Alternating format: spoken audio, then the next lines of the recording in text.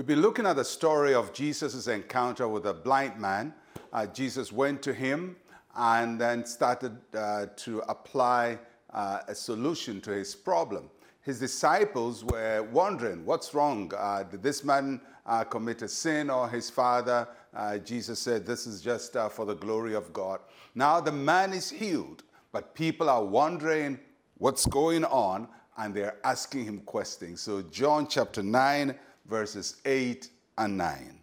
Therefore the neighbors and those who previously had seen that he was blind said, is this not he who sat and begged? And some said, this is he. Others said, he's like him. He said, I am he. You can almost see the drama that is playing out in this situation. The man is certainly known in the community. People know him. They knew him as the blind man in the neighborhood.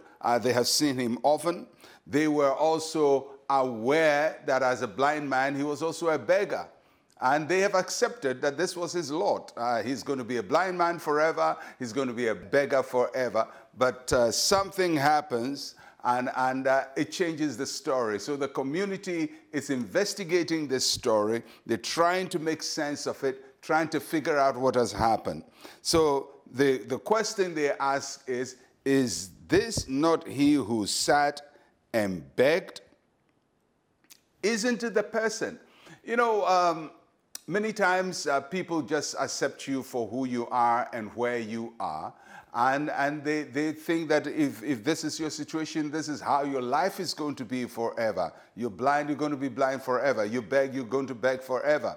And they never factor in that God can intervene and change the story of people. And I know that the Lord we serve is one who intervenes and changes life stories. And I pray that he'll do the same for you, that you experience him and he'll change the trajectory of your life and the narrative of your life.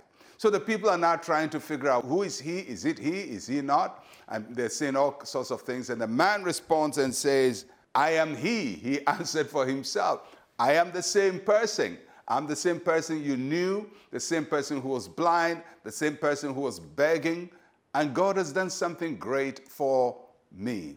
I think it's remarkable for us to know that God can take people as they are, the same person, and make their lives different. God can take my life as it is and change the story. And that's what Jesus did for this man.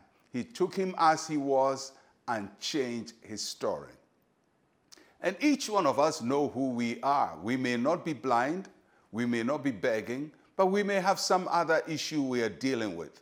And we're wondering, is this how my life is going to be forever? Am I going to be in this situation? Is my life not going to be better or different? Well, it will be, because when you encounter Jesus, he changes your life. And for each one of you listening to me, I pray that the same Jesus who worked in the life of this man will work in your life, that he will touch your life, that he will change your story, that you can look at those who are asking and say, yes, I'm the same person, the same person. The difference is what God has done for me. He took me from where I am and he changed my story. And so this man answered for himself, and the questions came to a temporary halt. But we will learn later that the questioning didn't stop, because people are still going to try to find out what is it, what has happened, because, you know, miracles are very difficult to accept. But the Lord will do a work in your life, and people may be confused, but you will not be confused about it. You can say, like this man, I am he. Let us pray. Say with me, Heavenly Father, take me as I am and do something unusual with my life. In Jesus' name, amen and amen. Well, I'll catch you again tomorrow. I'm Pastor Mensa, Otabil. Shalom, peace, and life to you.